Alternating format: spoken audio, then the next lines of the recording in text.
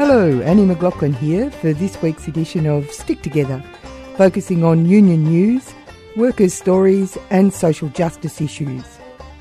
Stick Together is produced in the studios of 3CR Radio in Melbourne.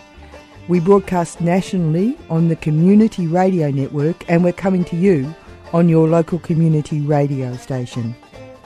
Today we're featuring the groundbreaking grassroots work being done by the National Union of Workers.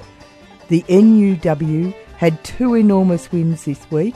Not only did Woolworths warehouse workers win a 4% pay rise, but the unions work on fair pay and conditions in the fresh fruit and vegetable supply chains in Australia have also borne fruit in a separate agreement with Woolworths going into Christmas.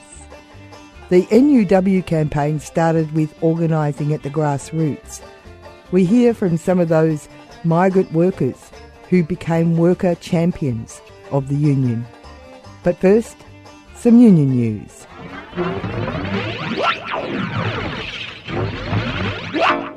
Streets workers at Minto have won their battle with multinational Dutch-English giant Unilever. The streets boycott is over. The dispute began when Unilever received permission from the Fair Work Commission to terminate the enterprise bargaining agreement with staff. In what workers at the Minto factory called the nuclear option, the company was then able to throw all workers onto the award, cutting pays by up to 46%, removing conditions and introducing family-unfriendly shift rosters. On October the 29th, more than 140 Streets factory workers voted to run a campaign calling for a public boycott of all Streets ice creams over the summer. The boycott was run by the Australian Manufacturing Workers Union, the AMWU, after a members' vote. The in-principle agreement announced last Wednesday, November the 22nd, means the company had withdrawn its application to the Fair Work Commission to terminate the enterprise agreement, the AMWU said. Unilever, in cutting the EBA agreement, followed the example of rail freight operator Eurizon in 2015. The Fair Work Commission set a precedent by allowing Eurizon to use the issue of competitiveness and productivity as a reason for removing EBAs. In the case of Unilever and the Minto factory, which is certainly profitable, Unilever was setting its bar of non-competitiveness against the wages and conditions given to their workers in a factory in Hungary. In a statement, Unilever said the in-principle agreement with the union would deliver significant improvements in the flexibility of the factory while addressing what's important to our employees. It is the first time a group of Australian workers have defeated a company after they have applied to the Fair Work Commission to cut the EBA under the productivity clauses. In all other cases, companies withdrew the threat before going to the Commission. ACTU Secretary Sally McManus welcomed the decision, but said the Streets dispute was only the most recent example involving a multinational losing patience with wage negotiations and using the Fair Work Tribunal to terminate enterprise agreements. We need to change the rules so that no more workers have to face the nuclear option of their agreement being terminated, she said. The system is broken and we need to give power to working people and protect their basic rights. Here is Stephen Murphy, AMWU New South Wales Secretary, announcing the Streets victory. Coming live straight from Streets Ice Cream out at Minto. And with me I've got all of the Streets workers who have today reached agreement in principle for a new offer that will see the factory retain the 5 key things that we said. One was that the agreement would not be terminated. Secondly, the workers' pay would not be cut moving forward. That they would retain their 12-hour shifts. That there would be a retention of our current redundancy package, and the skills recognition that these workers have fought hard for are being retained in the new agreement. We wanted to say thank you to all of the Australians out there and all of the union members who had our backs during this dispute. This was a big dispute with a big company. It was always going to be tough. They're one of the biggest companies in the world. And what it shows is that the Australian union movement, when we stick together, we can win against the biggest and the baddest, and we won here today for Streets. I want to say a special thank you to Sally McManus from the ACTU, who has helped us to drive this campaign beyond the heights of what we thought we would deliver, and to say to every union member in Australia, you should be proud of this moment with the victory you have achieved for workers at Streets, and we thank you very much for your support on behalf of the workers at Streets moving forward. More than 1,500 warehouse workers at Woolworths in Victoria and New South Wales have won 4% annual pay increases, double the national average. Workers have also improved redundancy conditions, more than doubling the maximum redundancy payments for workers. These improvements were won with no trade-offs. National Union of Worker members won by standing together and being prepared to take strike action for secure jobs and a fair pay rise. The workers had voted to strike, which would have closed warehouses and hit Woolworths supermarkets and liquor stores in the crucial pre-Christmas trading period. In a parallel deal, Woolworths has agreed to ensure that farm workers in its fresh food supply chain have their legal entitlements protected and their right to join their union respected. This could result in wage increases of more than $10 an hour for some underpaid farm workers. Many of these workers are paid barely half the legal minimum wage. This breakthrough agreement comes after the NUW campaigned for 2 years to expose wage theft and human rights violations in the supply chains of major Australian supermarkets. A major platform of this new supply chain agreement is pre-qualifying labour hire companies. This will mean those who want to trade in labour on farms will need to prove that they are not breaking Australian workplace laws, and workers who join the union and speak up about violations will be protected.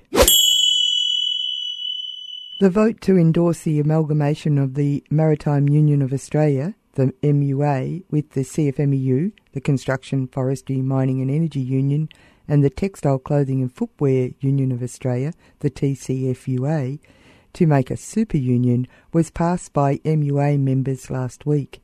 The historic vote will mean the MUA will become a new division of the amalgamated union.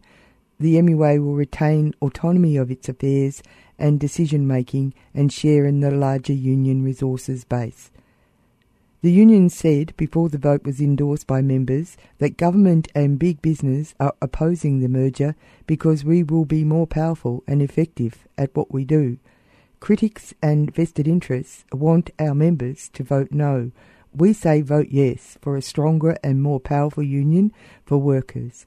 A yes vote is the right thing to support, given that the government and employers have come together so aggressively to try and stop it. A landmark study has found wage theft is endemic across Australia, with a quarter of international students and a third of backpackers earning $12 or less per hour, around half the legal minimum wage. 2 in 5 people surveyed for the report by law academics from the University of Technology Sydney and University of New South Wales received their lowest rate of pay while working in cafes, restaurants and takeaway food outlets. Almost a third of these workers were paid $12 per hour or less. Almost 1 in 7 working in fruit and vegetable picking and farm work, which the study found to be the worst paid, earned $5 per hour or less, and almost a third, 31%, earned $10 per hour or less. A small proportion of workers, mostly in food services, had their passports confiscated by their employer or accommodation provider, and 5% paid an upfront deposit for a job in Australia. More than 100, 4%, said their employer required them to pay part of their wages back in cash. Workers from Asian countries, including China, Taiwan and Vietnam, receive lower wage rates than those from North America, Ireland and the UK. Chinese workers are also more likely to be paid in cash. The report by law faculty academics Laurie Berg from the University of Technology, Sydney, and Basina Farnablum from the University of New South Wales was based on responses from 4,322 temporary migrants from 107 countries. It was conducted online in 13 languages, including English, between September and December last year, when the minimum wage for a casual worker was $22.13 per hour. According to the authors, the new report, Wage Theft in Australia, Findings of the National Temporary Migrant Work Survey, presents confronting data for educational institutions regarding their international students.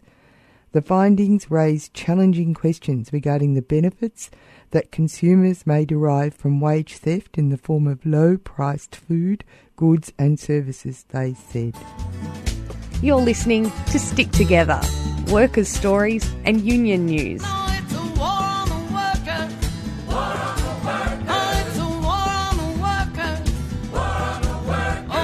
Broadcast around the country every week on the Community Radio Network. You're on Stick Together with Annie McLaughlin on your local community station through the Community Radio Network. This week's feature concerns a breakthrough decision where Woolworths supermarket chain has committed to work with the National Union of Workers, the NUW, to clean up their fresh food supply chain in Australia by eradicating exploitation and wage theft. This historic agreement means tens of thousands of farm workers employed by labour hire contractors at Woolworths supplier farms will be able to ensure their employer meets minimum standards and respects their rights.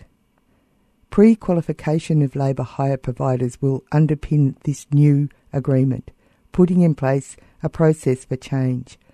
Only labour hire companies that can demonstrate compliance with labour rights will be able to operate in Woolworths' supply chain. This agreement started over 2 years ago when the NUW began to organise the farm workers themselves. Many are migrants and students. At the recent Union Activist and History Conference, we heard their story. I came in Australia 5 years ago, find a job, and with the person migrate in Australia, not easy to find a job with English restriction, and also the hours for the overseas student as well. So I find out the job at the farms, and they pay for me $12.50. We can't say anything with how much money loads. We can't say anything. We have to work. If not, they can replace another person during idiot. So we work. I work in there maybe 6 or 7 months. Then the union comes. I still don't know what is the unions, to be honest, because in my country we don't have the unions, or the unions just under the government or the company control. Anyone join the unions, that's for fun. The first the union came, the company had a meeting with the workers and say, yep, today the union came, too many workers just run away and going home without the reason, without the notice. And the company finished out because all the cash in hand. Coolibah Health is the last supply to Coles and Woolworths. They produce Latcost. 160 workers there. 30 handful is the full-time with the companies. Just 30 to 40 full-timer, and 120 cash in hands, $12 per hour. But before that, in 2015, but before that, 9, 10, 10 and a half, 11, and going up until end up with $12.50. So the union came. Many people run away. They didn't know what's going on. They thinking the union in immigrations or tax officer. So the union called a meeting with the companies and say underpayment significantly. The company freaked it out. They don't know who talked to the union, who joined the union, but we do really confidential.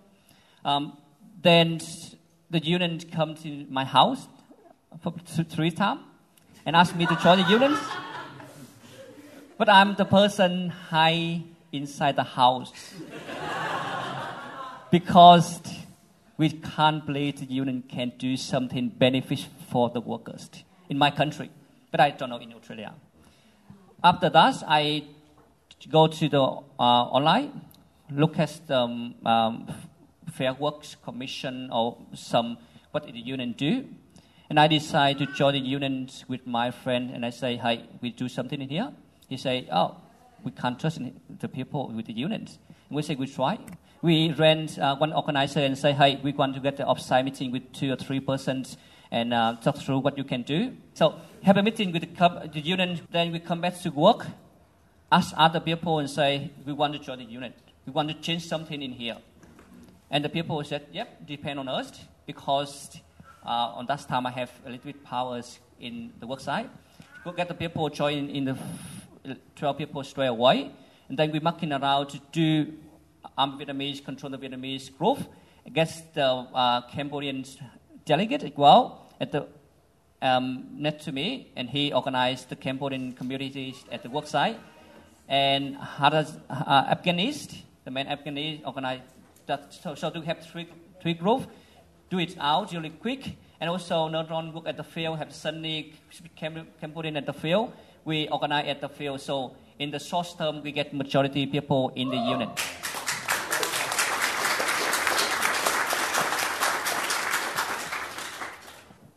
The bargaining table with the companies, we explain what we want in here. Almost the company rejects because they're thinking we are almost a casual, only 30 people to full time, 120 workers in the casual. They can't do any action surrounding this. We know that is the risk struggle for us to organize. Some problem coming during that time with so they wash the lacquers. They pour the chemical inside the tent. The smell is coming off. Affect to everyone in the room. And the delegates and 2 more delegates there, we organize, we say we can't push ourselves in the risk in this room and work in. We need to work out the door until the company have to fix problem. So we united together, organize together, speak with other people in the workplace, and they say, "Yep, we do the action surrounding this. Work out the door straight away. Set on the lunchroom until the company fixes the problem."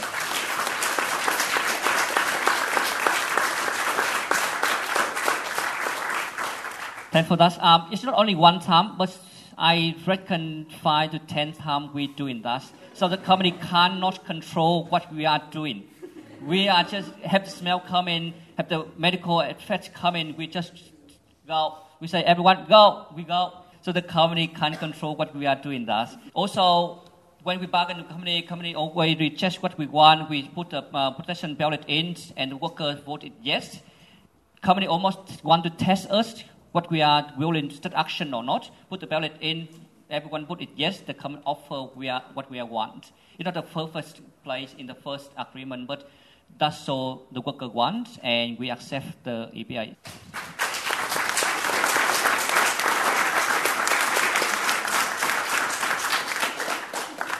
I came here by boat. I'm a refugee background.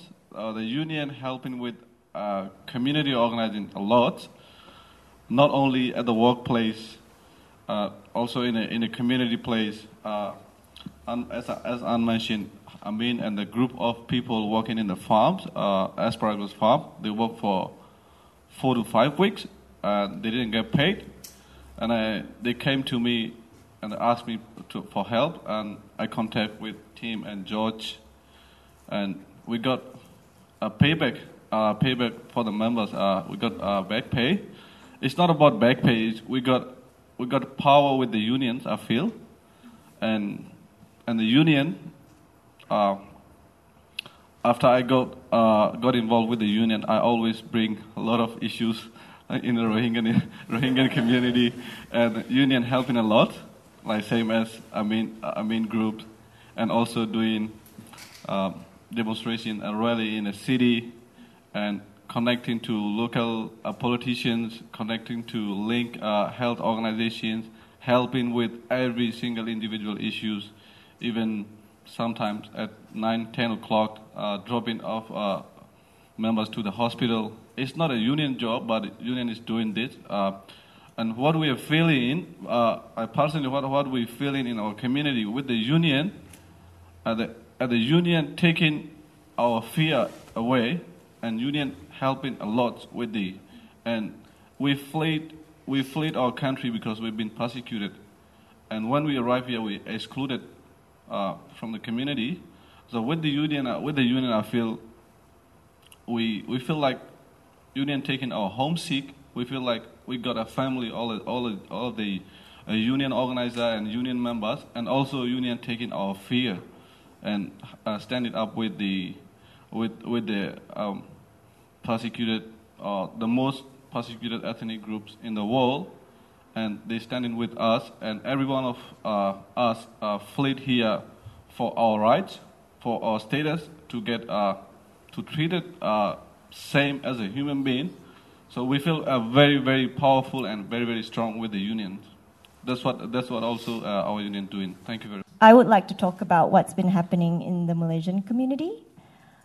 So what's happened in the last couple of years is that a lot of Malaysians have been coming to the country to work on farms. And I think it started maybe in 2014, 13. And what happened was there was no proper pathway for them to come here. So all of them have come into the country via tourist visa. And there are a lot of avenues and platforms that they could actually use to get here and find a job on a farm. Generally, they're through an agent, and the agent is based in Malaysia. And the agent will tell them, okay, come to Australia, wait for me at the airport, I'll pick you up. So they rock up, pay, 2,000 Australian dollars to this agent.